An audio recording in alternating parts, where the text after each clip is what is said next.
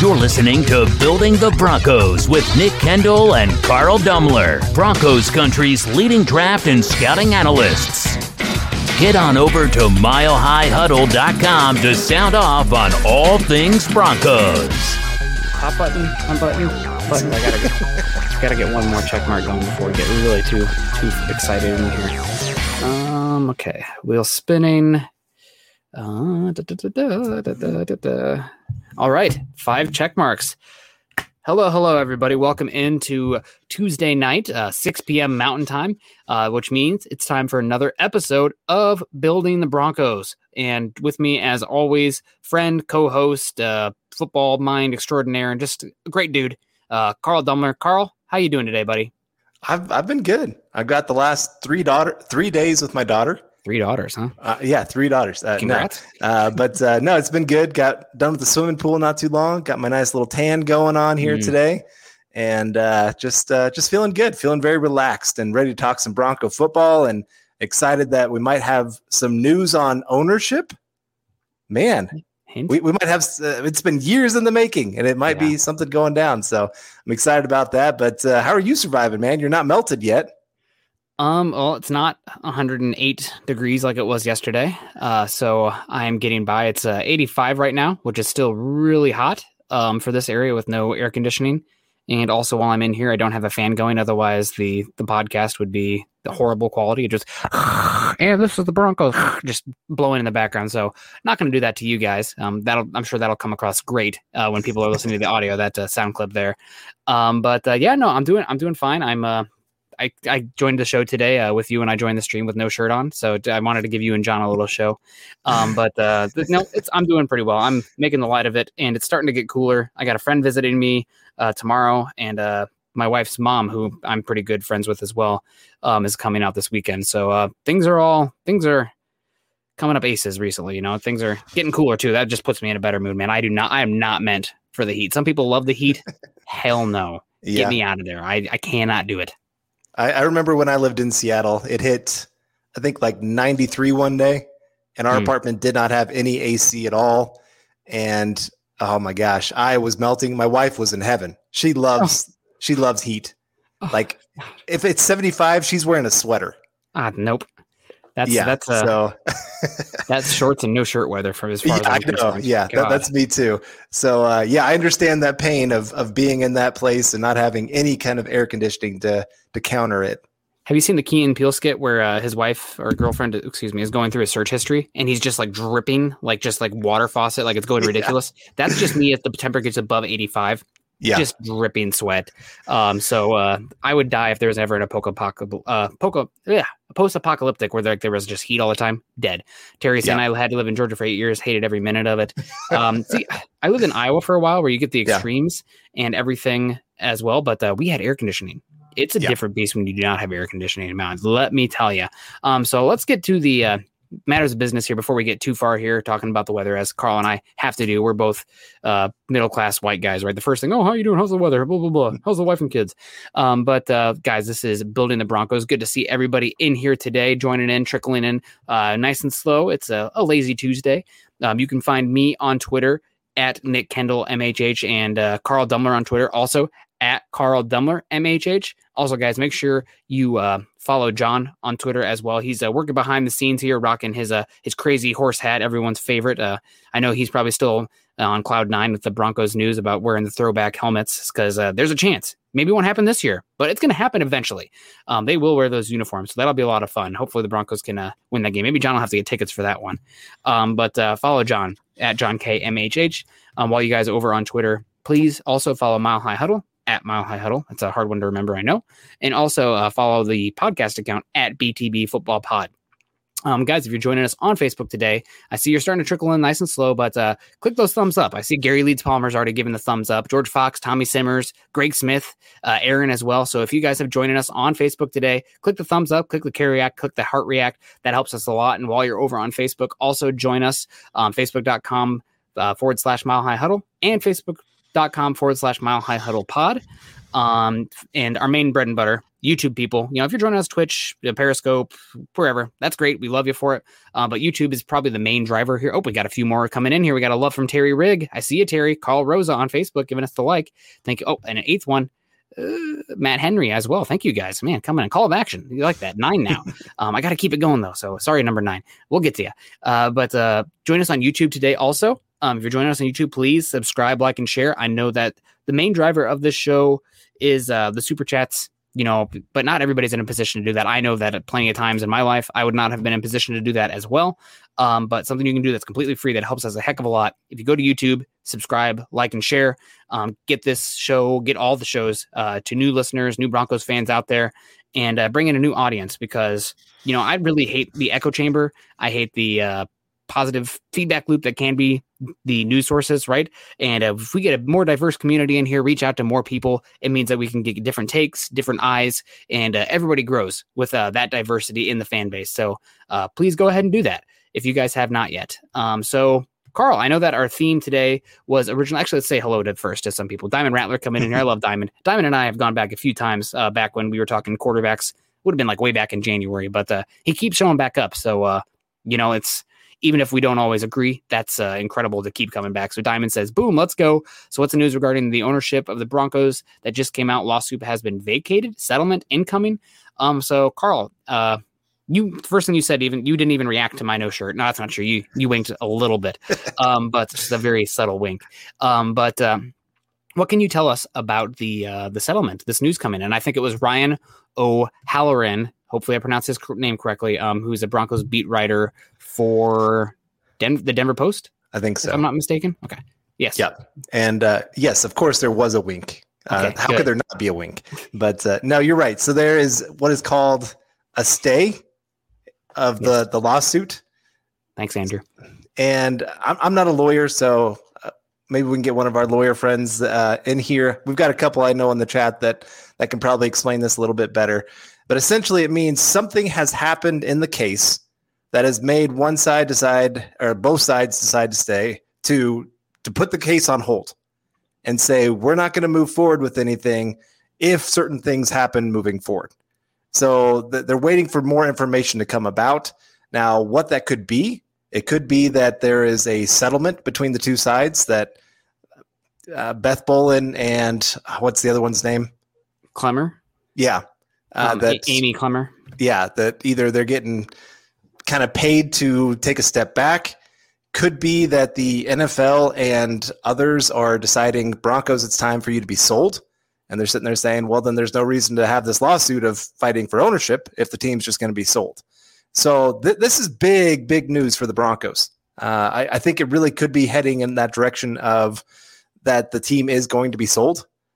And we've talked on here before of some names that could be out there for the Broncos that could really help this franchise. I mean, we've talked about it before, that one of the biggest, I love the Bolins. Who could not, as a Bronco fan? All 3 Super Bowls have happened with the Bolins at leadership. Mm-hmm.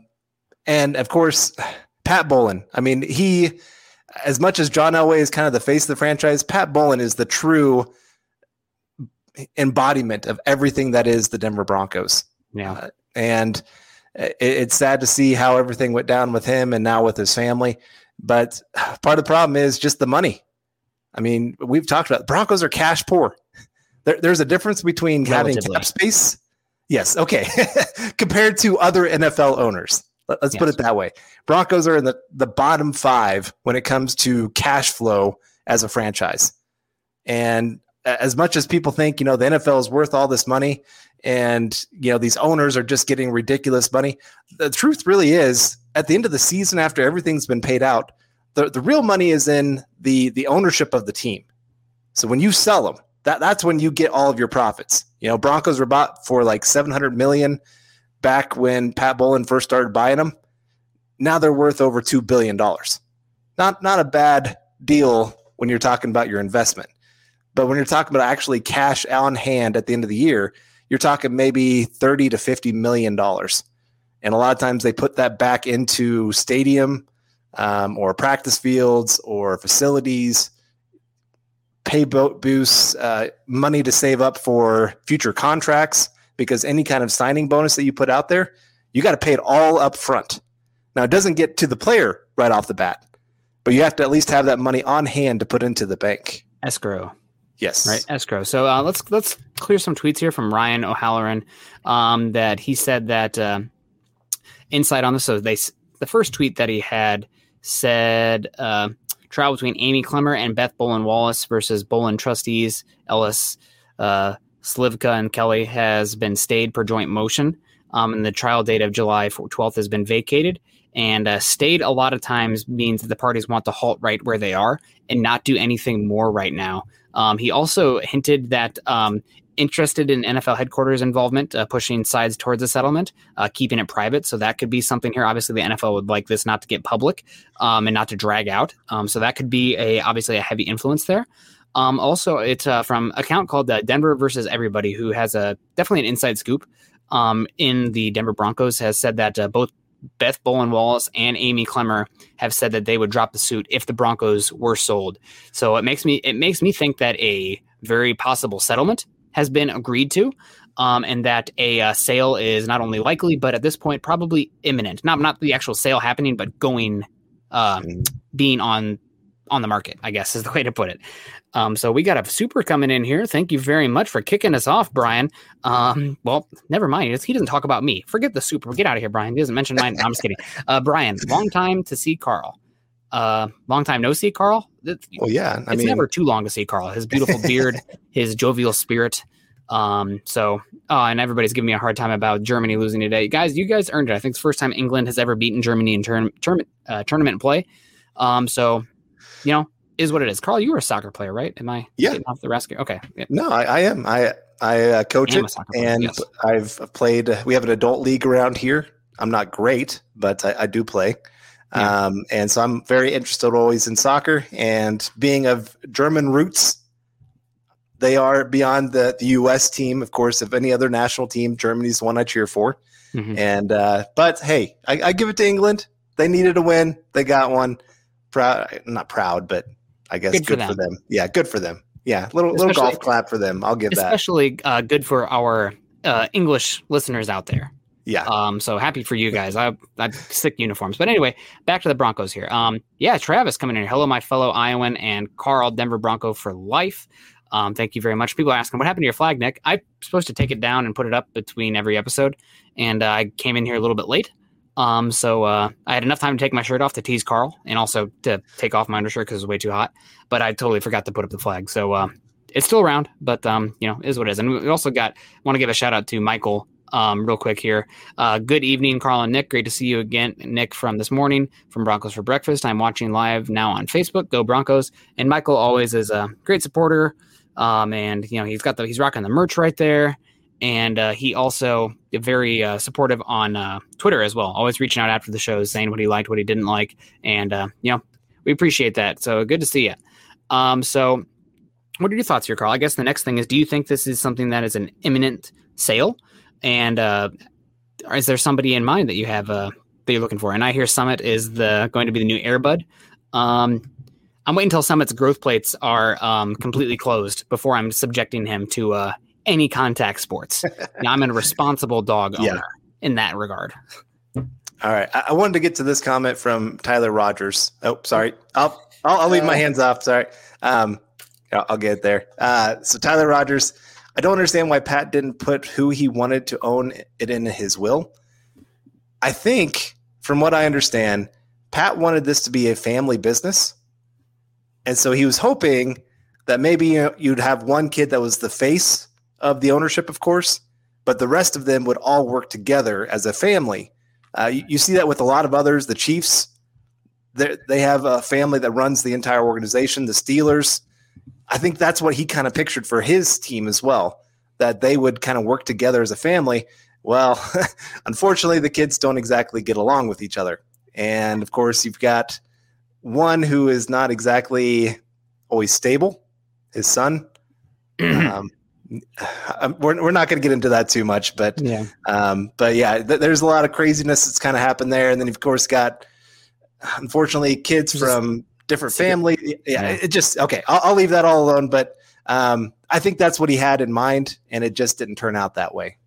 I wish, I mean, I know that it would never happen, but like if NFL Films and HBO could, they have Hard Knocks, but I want to see like a like Game of Thrones style of the Bolin family. Like, right? Didn't his family make a bunch of money off like the shopping cart empire too? And like there's oil money as well. I think it would be like his wife or something, the shopping cart money. So the Nikki Jablava did an amazing piece when this all first came to life about the secret child and everything like that. So that doesn't help either. It would be a very interesting drama out there, kind of like what's the show, Billionaires or whatever. So thank you for the comment, Tyler. I mean, it does sound like this team is probably a settlement coming in, probably a sale, and that's what we've been saying for a year now, right? It's just like this is a lot of, there's going to be some posturing, there's going to be some back and forths, both sides trying to carve out as much power to get as much out of it as they can, because this is their main money egg, right? They do not like each other. That's putting it lightly. But this team is going to go on the market. How long will they be on the market? It's a show like Dallas. Yeah, it really is. But how long will this team be on the market? Who could it go to? Unsure. I think the biggest thing is I guess I do kind of care who it goes to. Like, I don't want it to go to like somebody who's like pure evil, like I don't want to be cheering for a Jeffrey Bezos owned team. Now it would be cool. All the Broncos could go to the moon. Like he could pay to take them to the moon. That'd be cool. Right. And also I could sing the Jeffrey Bezos like song every time. I don't know if you've seen the new Bo Burnham special. It's a really dark, trigger warning for those with mental health issues out there. Man, it's I don't know. I really don't want him. I feel like he'd be one of those owners that like wants to cut corners as much as possible because he's all about the almighty dollar and just not really caring about the actual team. Like that was the thing about Pat Bolin. Like the team was everything to him. He invested everything he possibly could to make this a great team. He would go spend time with players. He would meet with their families. Like he was fully invested in everything that was Denver Broncos. And so that's why there's a couple guys out there. I'm trying to remember names. I wish this didn't come out like 5 minutes before we're supposed to start our show. And I would have a little time to remember names because you know how bad I am with names. But there's a guy, he grew up in Denver. And I'm trying to remember, he's one of the richest. I think he is the richest minority in the United States. And I think, yes, that's his name. And I think he would do great for the Broncos because I think he loves the city. Everywhere he's gone in his business, he's always made sure that it is about improving the community. He was one of them that was actually trying hard to keep. He was living in Oakland at the time, of trying to keep the Oakland Raiders in Oakland, and pushed hard to try to build up the community around it to make it a little bit better investment for people. And it didn't work out, obviously, but I just see that with the Broncos, that he would work hard to make them a good team and a good community center for Denver. Yeah, and miss me with like Elon Musk. That would be terrible. That'd be just so annoying. I'd be so annoyed. I mean, it'd be funny, but like, what the heck is going on? I mean, we already live in a simulation, right? Things are just off the rails. So why not? Jeff Bezos would have kept Lindsay. All right. I do think Robert Smith, he's one who I think he's from Denver. And he's done a lot of like paying for a bunch of African-Americans college degrees, paying off their college debt. I do think he had something where like tax evasion, where he had to pay a bunch of money off to the courts because of that. So it's not squeaky clean. So that might be something that could be an issue, but they're NFL owners, they're billionaires. Not everybody's going to be squeaky clean in general. So worth seeing what happens there in that regard. So like we said, this is something that we thought would be happening eventually. It's just interesting that we hit this hurdle today, potential hurdle, at least some movement. It's felt glacier pace, but it also feels like keeping it in context or in theme of Seattle melting and climate change. It's a glacier it's been heated up, and we have an avalanche coming. I think we're going to see some movement happen really quickly here. I knew something that would come up since Trump tried to buy the Bills. Yeah. Well, I think the NFL probably wouldn't. I think the NFL probably wouldn't want that. I mean, the NFL already blackballed him from the Bills, right? Like they said, no, we don't want you. So right, yeah, it'd be too much chaos for the NFL. I mean, it'd bring a lot of headlines, but not the headlines they want for sure. So yeah, that's not going to happen. I've seen a few people say Peyton Manning. So Peyton Manning is rich beyond belief, obviously, but he's not ownership rich. And so he would be like Magic Johnson is a figurehead for an ownership group that purchased the Lakers. That's what Peyton Manning could do. And that would be awesome. I would be all about that. But actually, like the actual money, no, not happening. He's not. I feel like if I remember right, is his wife richer than him? Like her family? Because they own the what team is it? They own a basketball team, or have part ownership in a basketball team. The Grizzlies, maybe. I don't know. Maybe I know that Arthur Smith, the new Falcons head coach, doesn't need to be a head coach because he's the heir to FedEx. Right, his dad started FedEx, so that's a funny one. Oh, and Terry Riggs saying Tennessee is the team, so that would be Memphis. So I don't know, that'd be really cool. Let's say hello to some people coming in here right now. Miller 707 is in the house. Good to see you, Miller 707. Always good to see you. Higher Learning is out here. KB82, we've already said hello to. Good to see you. Richie Rich is in the house. Good to see you, Richie. We got Enki in the house, Swink McLeod, Charlie Beagle's in the house, Jay Kozad, Mike S. We're always rocking the Alabama, the A with the mullet. Good to see you. Jay-Z, that'd be a fun one. Luke Holtz. Brian Greenfield's in the house too. So yeah, no, it's awesome. And I think we had like a $2 super. Did we get that earlier? A slide and glide. Let's get to this real quick because we don't want to leave slide and glide bros on read. You know, we're nicer than that. We're not gonna.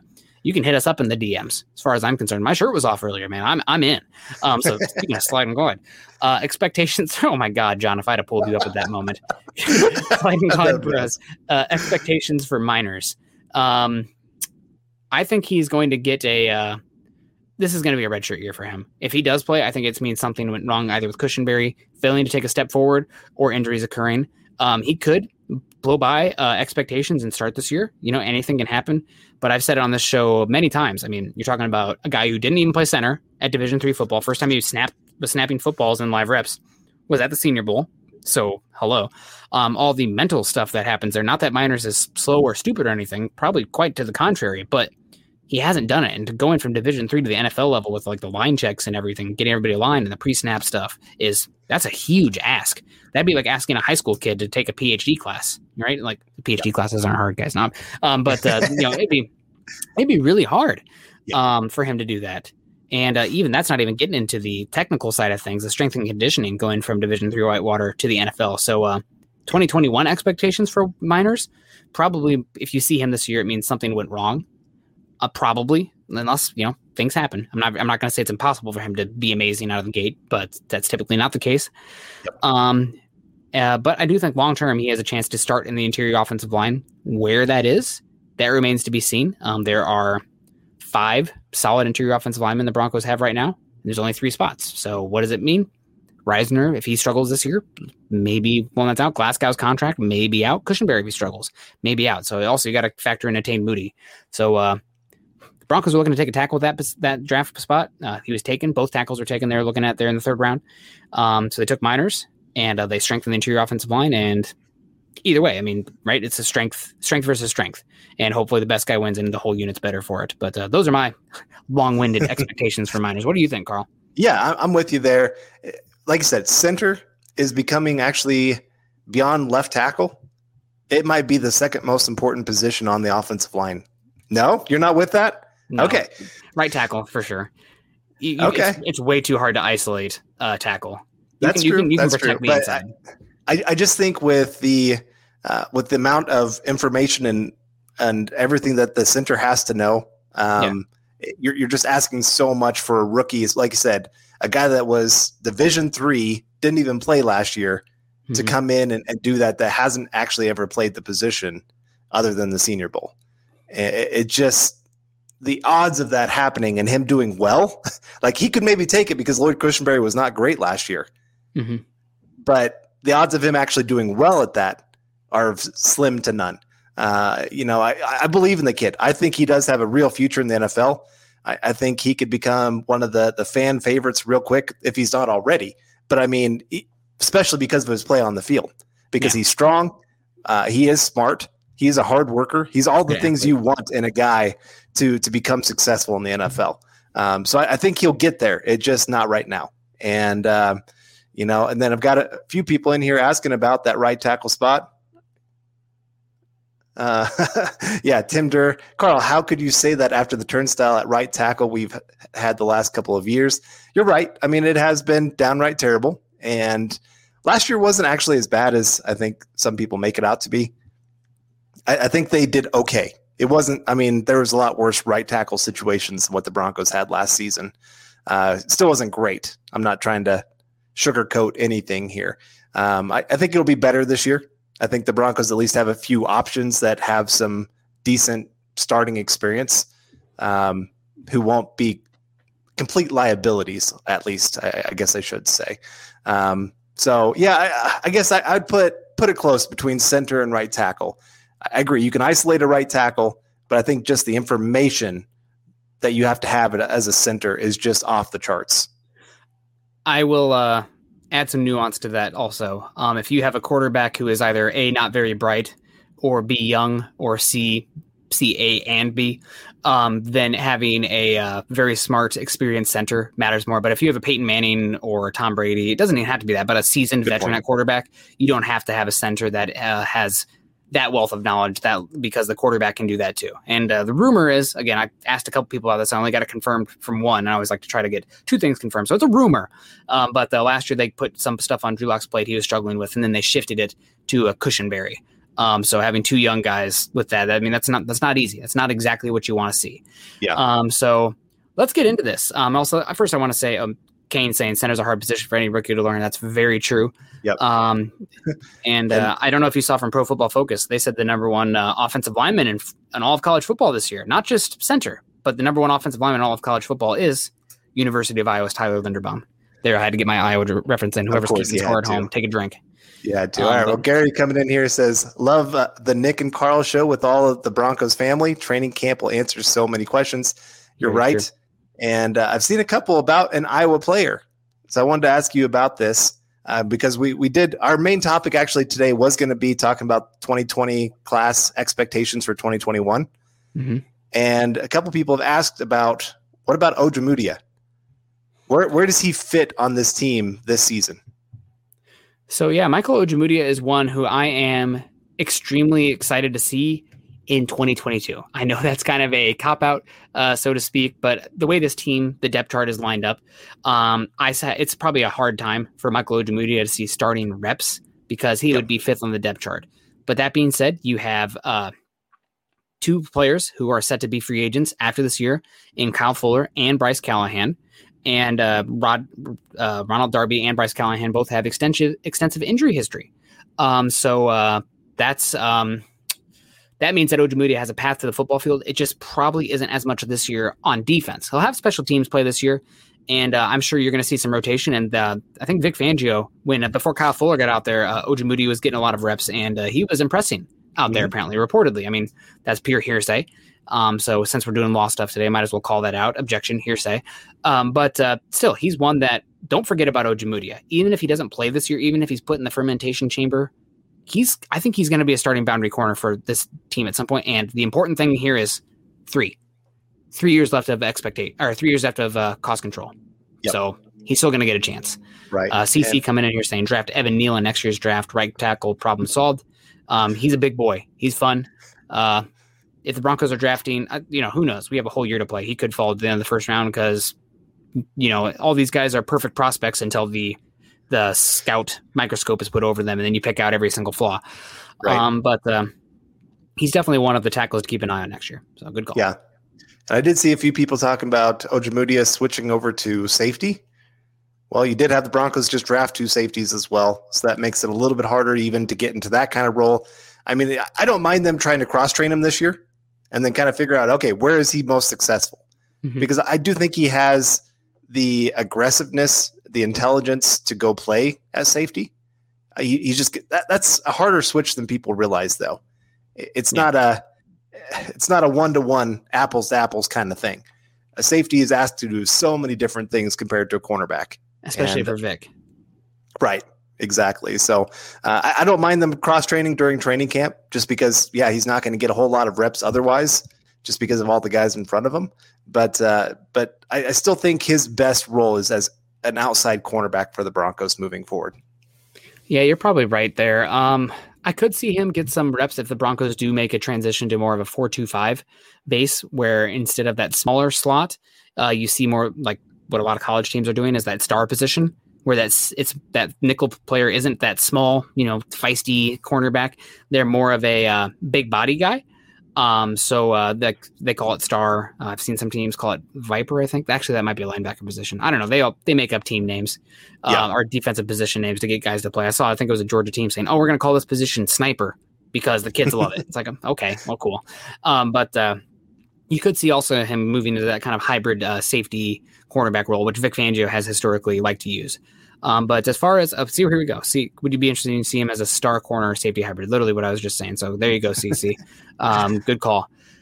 So yeah, I think Ojemudia will be fine. It just might not be this year for him, but with how he plays, and it's stuff that we don't get to see, unfortunately, and nobody gets to see besides the team themselves, how he's working behind the scenes could be a big factor or variable for how the Broncos approach this offseason with Bryce Callahan hitting free agency, with Kyle Fuller hitting free agency. If they feel comfortable with Ojemudia, what he's done behind the scenes, maybe they're looking to pinch some costs there. Maybe they can pay a right tackle to come in that's, doesn't take every other year off and can fortify that position. Or maybe because of that, they let Kyle Fuller / Bryce Callahan or walk, and they can not only pay Cortland Sutton, they can pay Bradley Chubb. And you're already getting ahead of those contracts because you went cheaper at cornerback because you felt good with Michael Ojemudia. So definitely don't sleep on Ojemudia. It just might be this year is more of him on the back burner. He's on a low boil right now. It's like when you cook, you have your rice and you're supposed to let it sit there for a little bit before you fluff it up.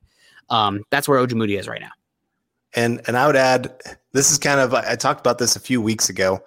One of the great things that the Baltimore Ravens have been doing for a long time is in those mid-round picks, the third round, usually they're looking for pass rushers. And so then every 2 years they're drafting more pass rushers. And then by the time they get to the third year of their contract, they're replacing those high price guys. Mm-hmm. And so then those high price guys go off and then they get a third round comp pick for them. And then they use that to get their replacement that will be ready 2 years later. So, the Broncos, like I said, they could be really looking at that kind of thing here with Ojemudia. And I did like Tim Durr's question. Maybe he does show so well in camp that they sit there and say, why are we going to pay Bryce Callahan when we can have Ronald Darby go play that position?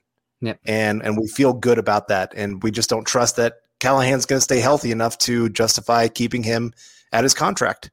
Maybe that's what happens. I don't know. There's so many things. That's the one group. I cannot wait until training camp gets here.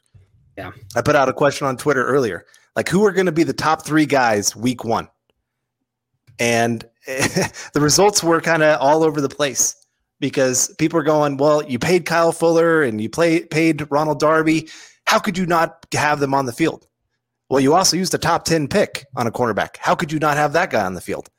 And Bryce Callahan, you're paying him too. And when he was on the field last year, he was a top 10 cornerback in football. So, it's a great problem to have. Yeah. But I'm just very interested to see at the end of the day, when you are in your nickel formation, who are your 3 guys that are on the field? You might see them use more 4 because of how versatile Surtain is and whatnot. And Callahan and Darby have a lot of injury history. So we'll see what happens. Callahan is the victim. I don't know. We got Harry coming in here. Ask $10 super. Thank you very much, Harry. Hey, Nick, do you plan on attending the Broncos Seahawks game on 8/21? Right now, that is a TBD. I might be backpacking somewhere deep in the Cascades that day. You have about 3 months to take advantage of great weather out here, and it's a preseason game. So I might be out there, but if I have a chance to get out in the backcountry, then I might do that as well. That's a tough decision. Also, it depends on what the budget's saying at that point. Man, where are your priorities? Come on. You know what? Mountains, Broncos, hiking, football. Either way, I can't shut up about either of them. So my poor wife. So I wanted to pull this up here real quick. Everybody stall. Okay,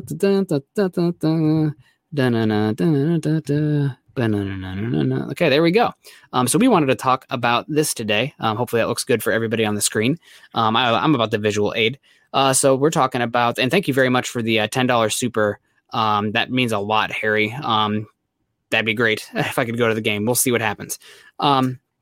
Broncos 2020 draft class at the time, very highly heralded, and we kind of just wanted to go through. Now it's a year later with the expectations, and you and I both preach, when a draft class happens, give it a second to breathe. It's like a good wine too. Then you put it in a decanter, it has to aerate. I'm not a wine drinker. I don't know. Give me that beer as fresh as possible, unless it's a barrel aged stout, and then let that baby sit in the basement for a bit.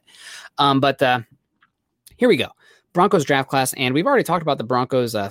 Third round picks in Ojemudia and Cushenberry. So I say let's save the receivers for last as far as the first 2 rounds. Let's keep going back. We'll keep everybody on the hook as far as the Broncos early picks, because I'm sure everybody's going to have some opinions there. McTelvin Agim, he's the next one. And he's the one who, out of this entire class, we saw the least from last year, which I think is pretty interesting for a third round pick, 95th overall. But also he's a position that takes time to develop, and Bwana coming in here saying he still needs to see him. He's concerned.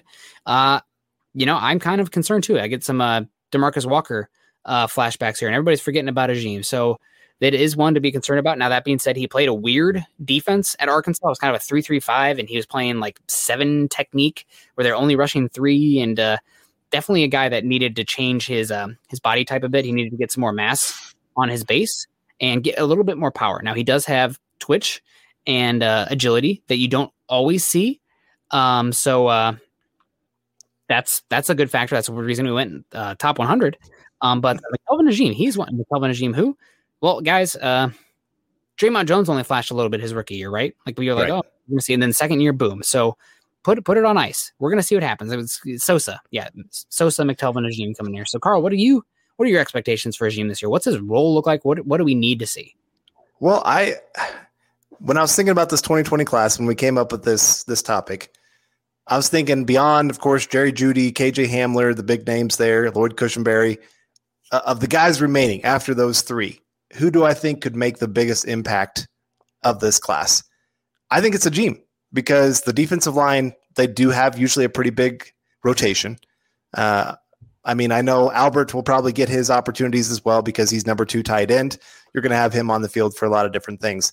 But I think Agim could be a very underrated player this season. He was a 5-star recruit coming out of high school. Big time player. And you saw the flashes in college. Like you said, played in a weird defense, didn't really always – they just moved him around so much to so many different roles. And kind of like this year with Baron Browning. Sometimes moving a player around too much takes away their ability to actually be good at one thing. And so I think Agim could actually come in here and make some plays. He's going to get some reps. He's not going to be a starter by any means unless there's some injuries.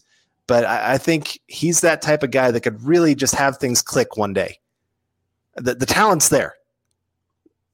He is just gifted athletically. And like I said, a year being in the gym of an NFL locker room, in an NFL locker diet, all those kind of things, I really think he could shock some people this year. Yeah, and just how he was playing with Arkansas, he had really high pad level too, kind of to step up out of his stance. He had some work to do to go from the college to the NFL level. But I'm really excited to see him this year. He's one that when the Broncos do end up playing preseason, he's one that you're going to want to watch given the investment and what it means also. Like if Agim really steps out this year, what does that mean for a Draymond Jones contract, given what the Broncos are going to have to do with Bradley Chubb, probably Cortland Sutton, some of those guys. So it's a worthwhile investment, but it's an investment. So we have to wait a little bit just to see what happens there for him. But I'm hopeful, right? He's a fun player. And even as a late 3rd round pick, even if he never develops into like a great starter, but he's kind of one of those first defensive linemen off the bench, that's fine. It's not great, but that's fine. That's not a miss, right? So pick 95 overall, that's not a miss. So hopefully we'll see. Well, what would Agim's expectation be this year for you? Like, what would his role be ideally, given that how the Broncos defensive line depth chart stacks up right now? I think if he could get to that 3 to 5 sacks from the interior kind of guy, because he's going to have a lot. I know it is, but he's going to have a lot of one-on-one opportunities. And again, he has that athletic explosive ability that if he can keep his pad level low, and he can learn from Kolar, if he can learn from all the other players that are on the team that can go out there and teach him better technique, he's one of those guys. He just needs to be taught how to do it right, because he just has never had that really. Arkansas is not really known for NFL caliber players coming out of that university. I'm sorry if we have any Razorbacks listening here right now, but it's just, it's been a long time since they've really been that kind of place. But I could see that where he gets those kind of opportunities and goes and makes a couple plays that just surprise people. It was kind of like Draymond Jones, his rookie year. I mean, he had 5 sacks his rookie year and kind of surprised some people with limited snaps. I could see that same thing here with Agim in year 2. Yeah. Well, hopefully, because the Broncos having depth in the defensive line. Anybody who followed football closely last year knows that the Minnesota Vikings just absolutely imploded because their defensive tackle depth was just gutted, and that made everything, the wheels fell off the bus because that it's like the antithesis of the Broncos this year with the cornerback position. That happened with the Vikings defense, but at defensive tackle. So I know Peyton's going to have some value and hope for depth there. Moving on now, Albert Okwuegbunam, probably tight end 2 out of the gates, right? I mean, even though we only saw him a little bit this year, he's got to be tight end 2, right? Like, he's not displacing Noah Fant. I know last year there's a lot of push for that for God knows what reason. A lot of Noah Fant dismissal. Going to be great this year. I'm really excited for him. That's not just the Hawkeye in me speaking out, although probably a little bit. But Tyler coming in here saying Albert O could make some great plays in the red zone or in 21 personnel. That's I think he means 12 personnel, right? 21 is ace. Right. Yeah. So 12 personnel, unless he meant year 21, which is possible also. But that's what are your expectations with Albert Okwuegbunam this year? What does he need to improve on? I know that he flashed last year in very limited sample size, but for the tight end position, given how many hats tight ends have to wear, you'd really hope that he can improve in a lot of areas of the game. Well, I mean, these stats right here, if he's around 500 yards and 5 touchdowns, I'm going to feel pretty good about that, honestly. Yeah, that's fine. For not being tight end number 1, because that probably means Noah Fant went for like 800 to 1,000 yards and probably closer to like 8 to 10 touchdowns. And getting that from your tight end group, man, that's pretty awesome. And he's going to be a red zone target. We saw it last year. That was what his main role was when he came in there for a little bit. He got his targets around the red zone and unfortunately dropped a couple plays that really could have been something big and made his season a little bit more promising. So he's got to be more consistent. He's got to go make those plays that should have been there, that are the big reason he's brought in, of being that 6'5", 6'6" guy that can go up above the rim and out jump everybody else. He's never going to be your, like, take a slant play for 80 yards for a touchdown kind of thing from the tight end position. That's going to be more of Noah Fant. We've seen that from him. He's done some of that. But Okwuegbunam, if you can get him on some of those seam routes where he can really use that straight line speed and his height advantage, that works out pretty well. And for a tight end too, that's not bad. I mean, he's got to improve on blocking. That's an easy given. He was not a great blocker in college. He was not a great blocker last year. And so if he can really improve in that area, it's going to get him a lot more opportunities on the field. I just want him to play lower in every aspect of the game. I know he's 6'6", 260, 6'5", 260, but he plays tall, and that is not always a good thing. Center of gravity, it's physics here. So that's true when he blocks. He blocks too tall, it doesn't have a good base, and he can get blown up because of that, and also it leads him to lunge and lose his balance and get beat. Also, he plays really tall in his routes, and that leads him to curving off a bunch of his routes and not creating separation. Right now, he's a bubble screen or a seam route runner, because he turns like a battleship or an aircraft carrier right now when he's trying to create routes. And that's something that he's going to have to work on. I mean, it's a lot working against him given his math and his height, but I mean, we see that with like Gronkowski too, right? So it can be done. It's just, again, comparing anybody to Gronk's not fair, but those are just things that he's going to have to work on. And it's never going to be perfect. He's never going to be as agile as Noah Fant, which is fine, but he can be really good and kind of a power player. And if he never improves his route running, like if he always is kind of a bubble screen, hitch, or a seam route kind of guy, that's fine. He's got to block better, especially for this 2021 team. With all the weapons they have, the pass catchers, the quarterback position being capped probably at average at best, probably. I mean, anything better than that's awesome, but I'm hoping for average. Like, just give me average. We haven't had that since Peyton Manning. I'll take average this year. But because of that, it's probably going to be a run-centric team this season. And that means your second tight end better block his ass off. And that's not been the case for Okwuegbunam so far in his career. Yep. And I mean, right here, CC saying I'm worried about their situation with blocking tight end. And none of those names make me jump out of my seat and say, oh, yeah, that guy, he's going to really emerge. Andrew Beck is kind of the jack of all trades, master of none. Can do a little bit of everything, but isn't great at anything. I like Andrew Beck, but he has a role because the Broncos haven't had depth at tight end for a long time. Mm-hmm. And they're just kind of like, well, we got to have this guy because he can do things that the others can't. He can't do it great, but he can at least do it. And so I see some other people kind of with this. I wonder why teams don't use an extra offensive lineman / tackle when they call run plays and try to maul teams. Few reasons. A lot. Yeah, yeah there's a lot here. So one, the NFL, part of what makes great offensive coordinators is you keep the defense off balance. You keep them guessing what you're trying to do on the field. You got 6 offensive linemen on the field. They're sitting there saying, all right, this makes it easy. I know you're probably going to be running. This eliminates a lot of options, and it allows where you're not going to send that tackle out into a route. So we've only got to cover 4 guys. So we can really stack the box and have our guys kind of just cover these little spots over here. And, it's not a bad play to use every once in a while, but to actually have that be like a regular thing that you're trying to do, just in today's NFL where it is so much about spacing, where you're trying to really cover as much, make the defense have to cover as much of the field as possible. Even in the run game, you're trying to make them spread out so that you get easy boxes to run against. Mm-hmm. And bring that off extra offensive lineman means they can keep 8 in the box. Yeah, not only that, but it also, oh man, I have a good point here. It's box number stuff, right? So like you have that, it's because of that, teams are going to be able to bracket or roll coverage to your best wide receiver. Also, like you're not worried about that. You're taking a pass catcher off the field. So now you can shade a safety over to Courtland Sutton and limit the potential for a big play because they're not afraid of that 6 offensive linemen. And we just know, just in general, that the running game is less likely to create points than the pass game. Pass game is higher EPA, not even close. So that's one of the big things here. I do think though there is a market for 6 offensive linemen, but it's very niche.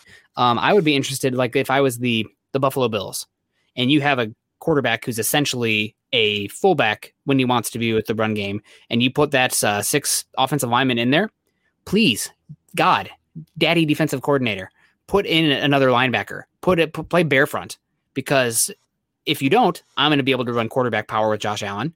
And if you do, Josh Allen is a good enough passer where he's going to pick on somebody because you're not, you're taking off coverage players. So if you have a quarterback that is, a special type of runner, then I would love to see San Francisco do this with George Kittle and a 6 offensive lineman with Trey Lance. I think that would be fun, especially in the red zone. But as far as like overall, like that being a primary thing, I think that ship has sailed. Yep. We got Andrew Morrow coming in here, who always is a big supporter here. And we're already at 50 minutes, guys. Wow, time flies. Keep up the great work, gentlemen. Thank you so much, Andrew. We're going to have to get flying here, but not going to skip you, Andrew, or any super chats. So if you guys got any, get them in. We appreciate you. I don't know if there's been any stars or anything today. I saw a couple blanks, but you never know. John's working the 1s and 2s, so you guys don't lie to us. Don't kid. Broncos 5th round picks now. Justin Strnad and Netane Moody. Strnad, path to play. I don't think it's as a starter. I think it's more of a sub-package player. I think the Broncos fans in general underrate how solid Strnad is, or how solid Jewell and Alexander Johnson are. Vic Fangio does not ask his linebackers to reinvent the wheel. A lot of run funnels, and he's not asking them very often to, isolated against tight ends. And guess what? Again, behind me, all the linebackers in the NFL who could cover Darren Waller or Travis Kelce 1-on-1. Oh, there's nobody freaking there. So like if you asked Josie, if your threshold or your parameter for them being a good enough linebacker is covering Darren Waller or Travis Kelce, good freaking luck. Right. Like I'm only going to be happy if I marry, God, just a bunch and whatever. It's like, okay, well, sorry, buddy. Like good luck in life. So go ahead. I was just going to throw out a couple stats here. Broncos, I think, were 5th best in the NFL last season of giving up touchdowns to tight ends. And I know most people like to point towards Tampa Bay as that example of, like, this is the team. Look at their linebackers and what they can do to stop tight ends.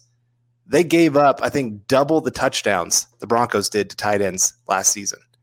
So it was like 9-5. Yeah. I think that's their way it was. So not quite double, but I mean, it just kind of shows, if that's your example of saying this is the team, they were not actually the best team against tight ends last year. Yeah. There's just, like you said, there's not many linebackers out there that you would trust in a one-on-one situation. Like, there might be like 2 or 3 plays where I'm going, okay, go survive, please survive this one play. Don't give up the big play. Beyond that, I'm not sitting there letting them cover one-on-one an entire game. I mean, I'd rather have Patrick Surtain be the guy that's covering our tight ends one-on-one the entire game. 100%. Yeah. Than any linebacker in the NFL. Yeah. I'm going to put that out there. Even the entire NFL? In the entire NFL. Man. I know. I'm making a bold statement there, but it just – linebackers are just not – there's not the elite guys that there were in the past, and tight end has just gotten so athletic. It used to be you go find yourself pretty much an extra offensive lineman that weighs about 20, 30 pounds lighter than an offensive lineman. And they make a few plays here and there. That was what the tight end position was all about. You had a few players like Shannon Sharpe that showed up every once in a while that kind of changed things up a little bit. But now in the NFL, it really is about getting that athletic tight end that can just become the biggest mismatch on the entire field. I do want Fred Warner, man. I would take Fred. Broncos 1 pick away, man. That hurts.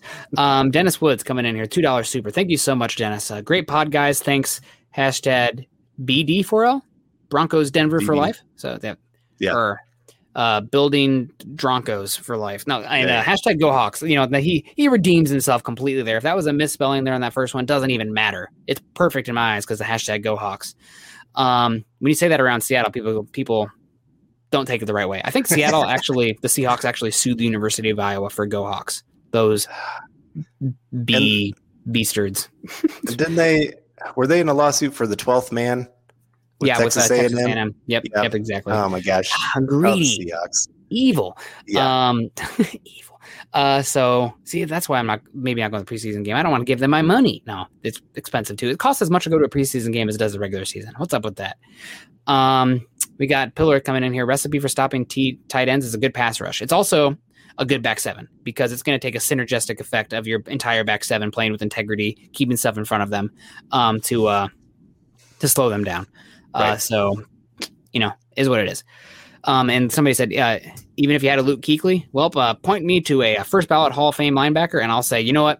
Okay, I'll take him. But again, so I guess that's all I was getting to here. This long tangent here. I know we're already at 52 minutes, so we get running and then we go on a long tangent about linebackers. But Strnad, I think he's got a limited role this season. I do think that people have this expectation for him to come in and just be this amazing coverage linebacker. And I think he's going to be solid here. And I think he's very fluid in space. He's a lesser athlete than Josey Jewell is, metrics wise. And I just don't know if he's going to be this like linebacking coverage dynamo savior that everybody's painting him out to be. And I'm worried for the perspective because of him. I think he's going to be a solid player, but like the level that these fans are painting him up to be right now, I don't think is a reasonable expectation. Right. Yeah. I think everybody's been just so hungry for a decent linebacker since we haven't had one since like 2016. They've had decent linebackers. Okay. They haven't had a great linebacker since Trevathan. A game changer. I would even put Trevathan as just solid. He got paid, but I think you're going to see Alexander Johnson or Josey Jewell also get paid. Yeah.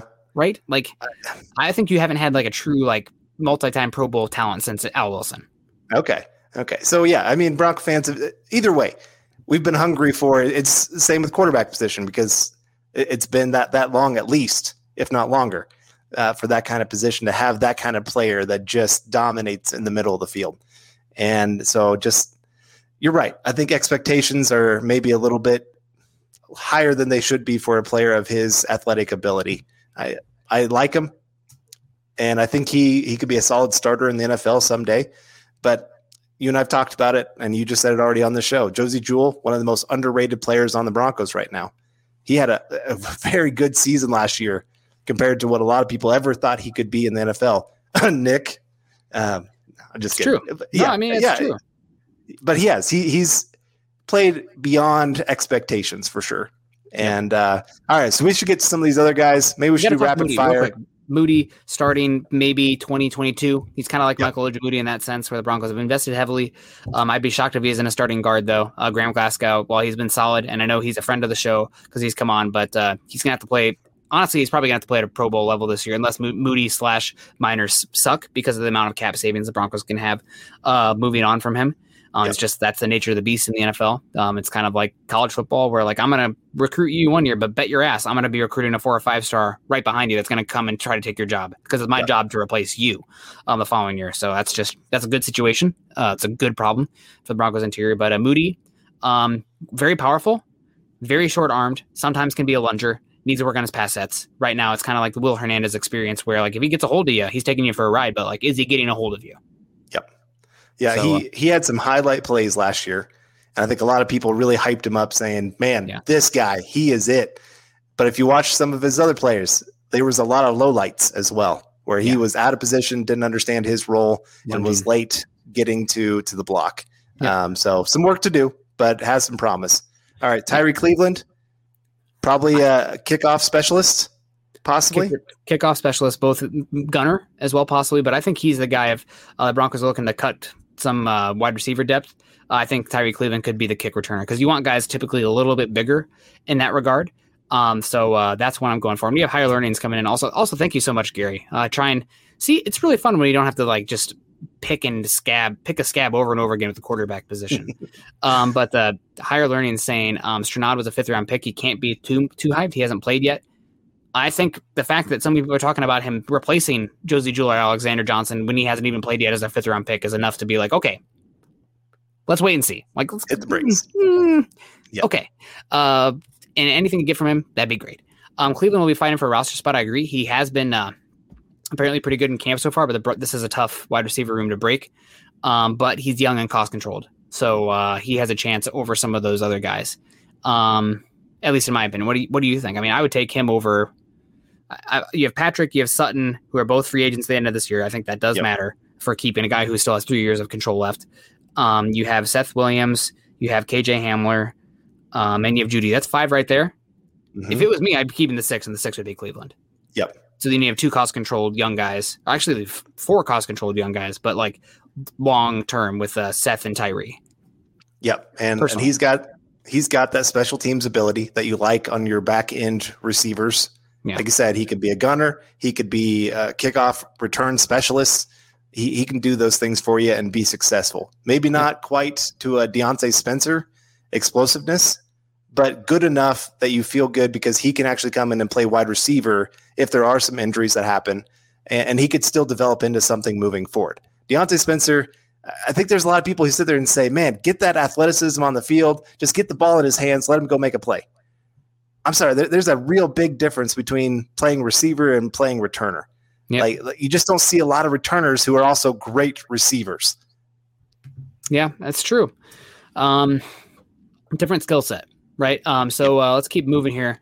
I like Tyree. I think he's got a chance. I think he was the number 1 wide receiver recruit in football when he was going into college too. So he's got some talent. Question was never talent for him. It was maturity. I think we'll just leave it at that. Derek Tuska coming in here, a pick that I predicted. Yes, I predicted this one. So what was it? Pick 254, I think, for the Broncos.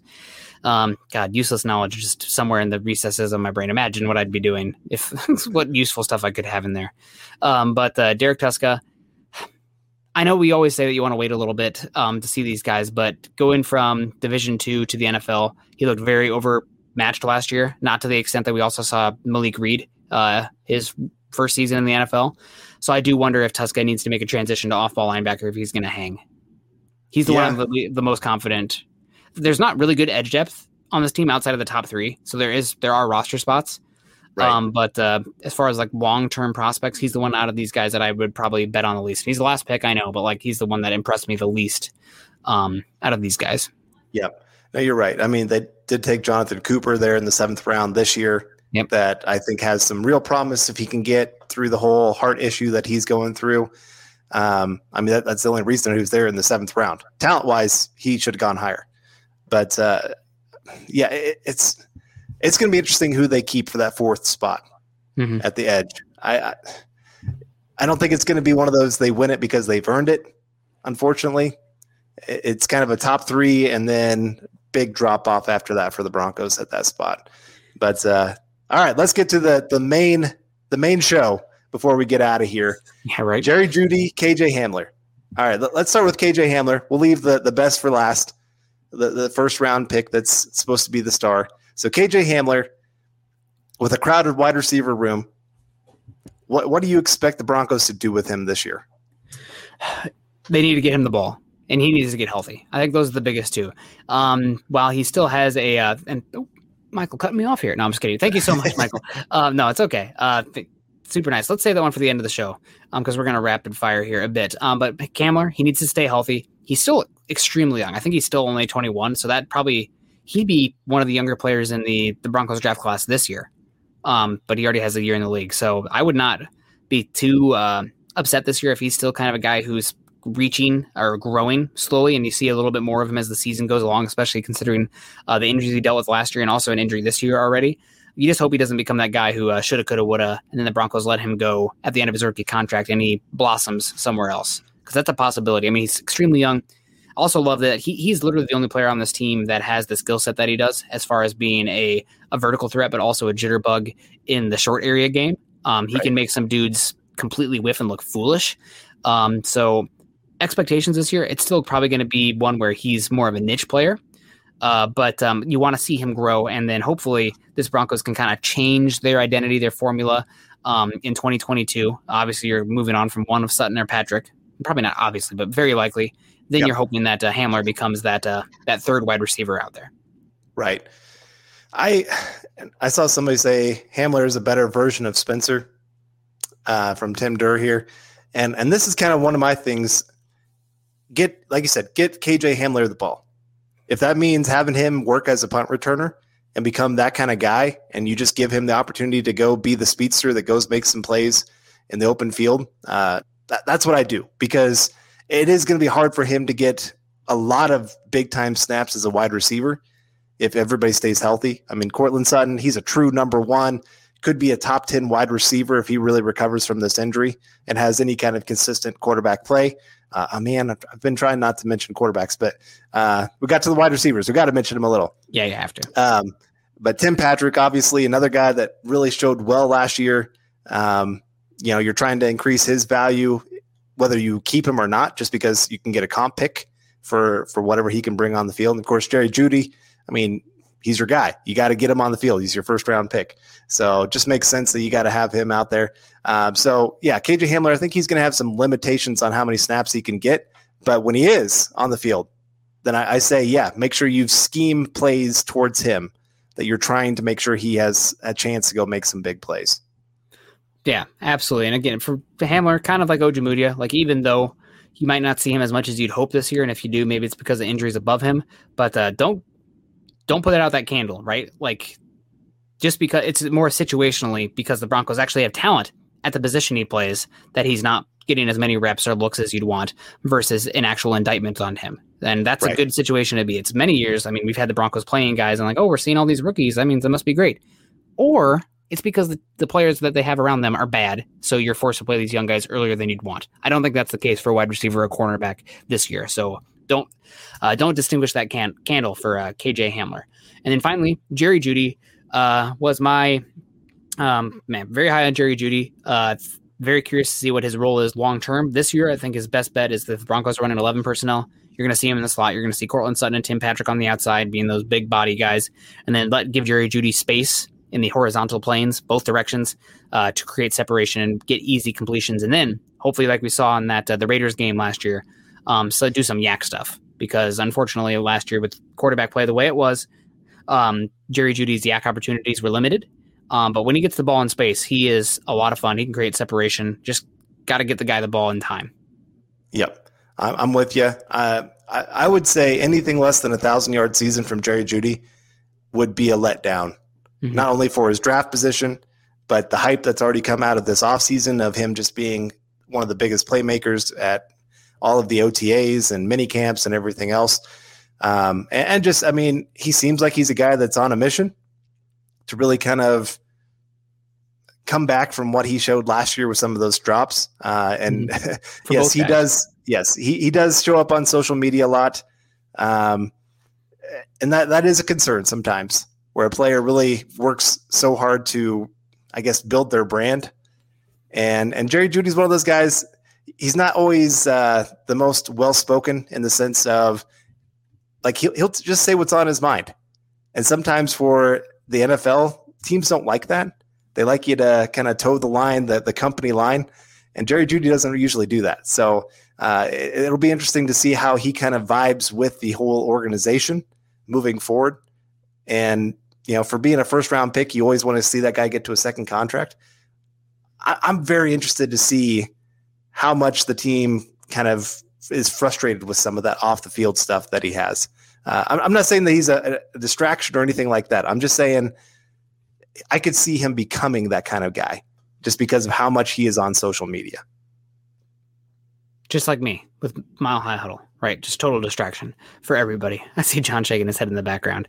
I'm excited for Jeudy this year. Got to get him the ball in time. A lot of mouths to feed. But overall, I think John Elway had a really good draft class in 2020, and it put the Broncos, again, stacking a good class in 2019 and 2020, in my opinion, and really getting this Broncos team set up in the right direction, where they have a good bunch of good players on rookie contracts. So these guys got a lot to prove still, but overall solid rookie year. And that's the reason this team is a dark horse this year if the quarterback play can step up. So we'll see. And I see a lot of people saying taking Claypool instead of KJ Hamler.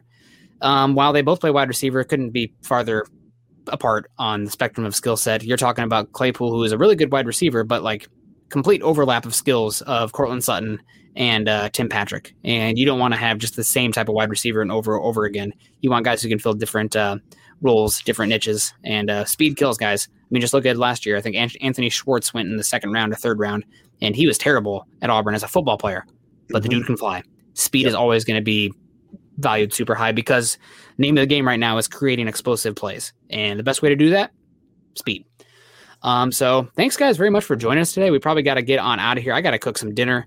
But appreciate everyone for joining us today. You can find Carl on Twitter at Carl Dummler MHH and myself at Nick Kendall MHH. Also, guys, make sure you follow John on Twitter at John K MHH. While you're over on Twitter, follow us at BTB Football Pod and at Mile High Huddle. Facebook people, please click those thumbs up. I see we got these numbers pumped up. Now we got a carry act from Allison Sessions. I see you, Allison. Thank you very much. Couple loves here. Jason O'Neill and Terry Rigg. Let's pump those numbers up. If I get a care or a heart, I'm going to read it out here. So thank you guys for joining us. If you're on Facebook, also go to facebook.com/Mile High Huddle Pod and facebook.com/Mile High Huddle. Guys, YouTube, please. I know all the YouTube listeners out there, subscribe, like, and share if you're joining us there today. That can help us a heck of a lot. And I guess that's going to do it for us today, Carl. Appreciate everybody who joined in, donated, and everyone stay safe. And hopefully no heat dome is heading your way as well. We're finally getting out of the heat wave here in Seattle. So going to be a good week, hopefully. Good vibes. I kept my shirt on today, so that's good. And we'll see you all next Tuesday, same time, same place, for another episode of Building the Broncos. You've been listening to Building the Broncos. Join Broncos Country's deep divers at milehighhuddle.com to keep the conversation going.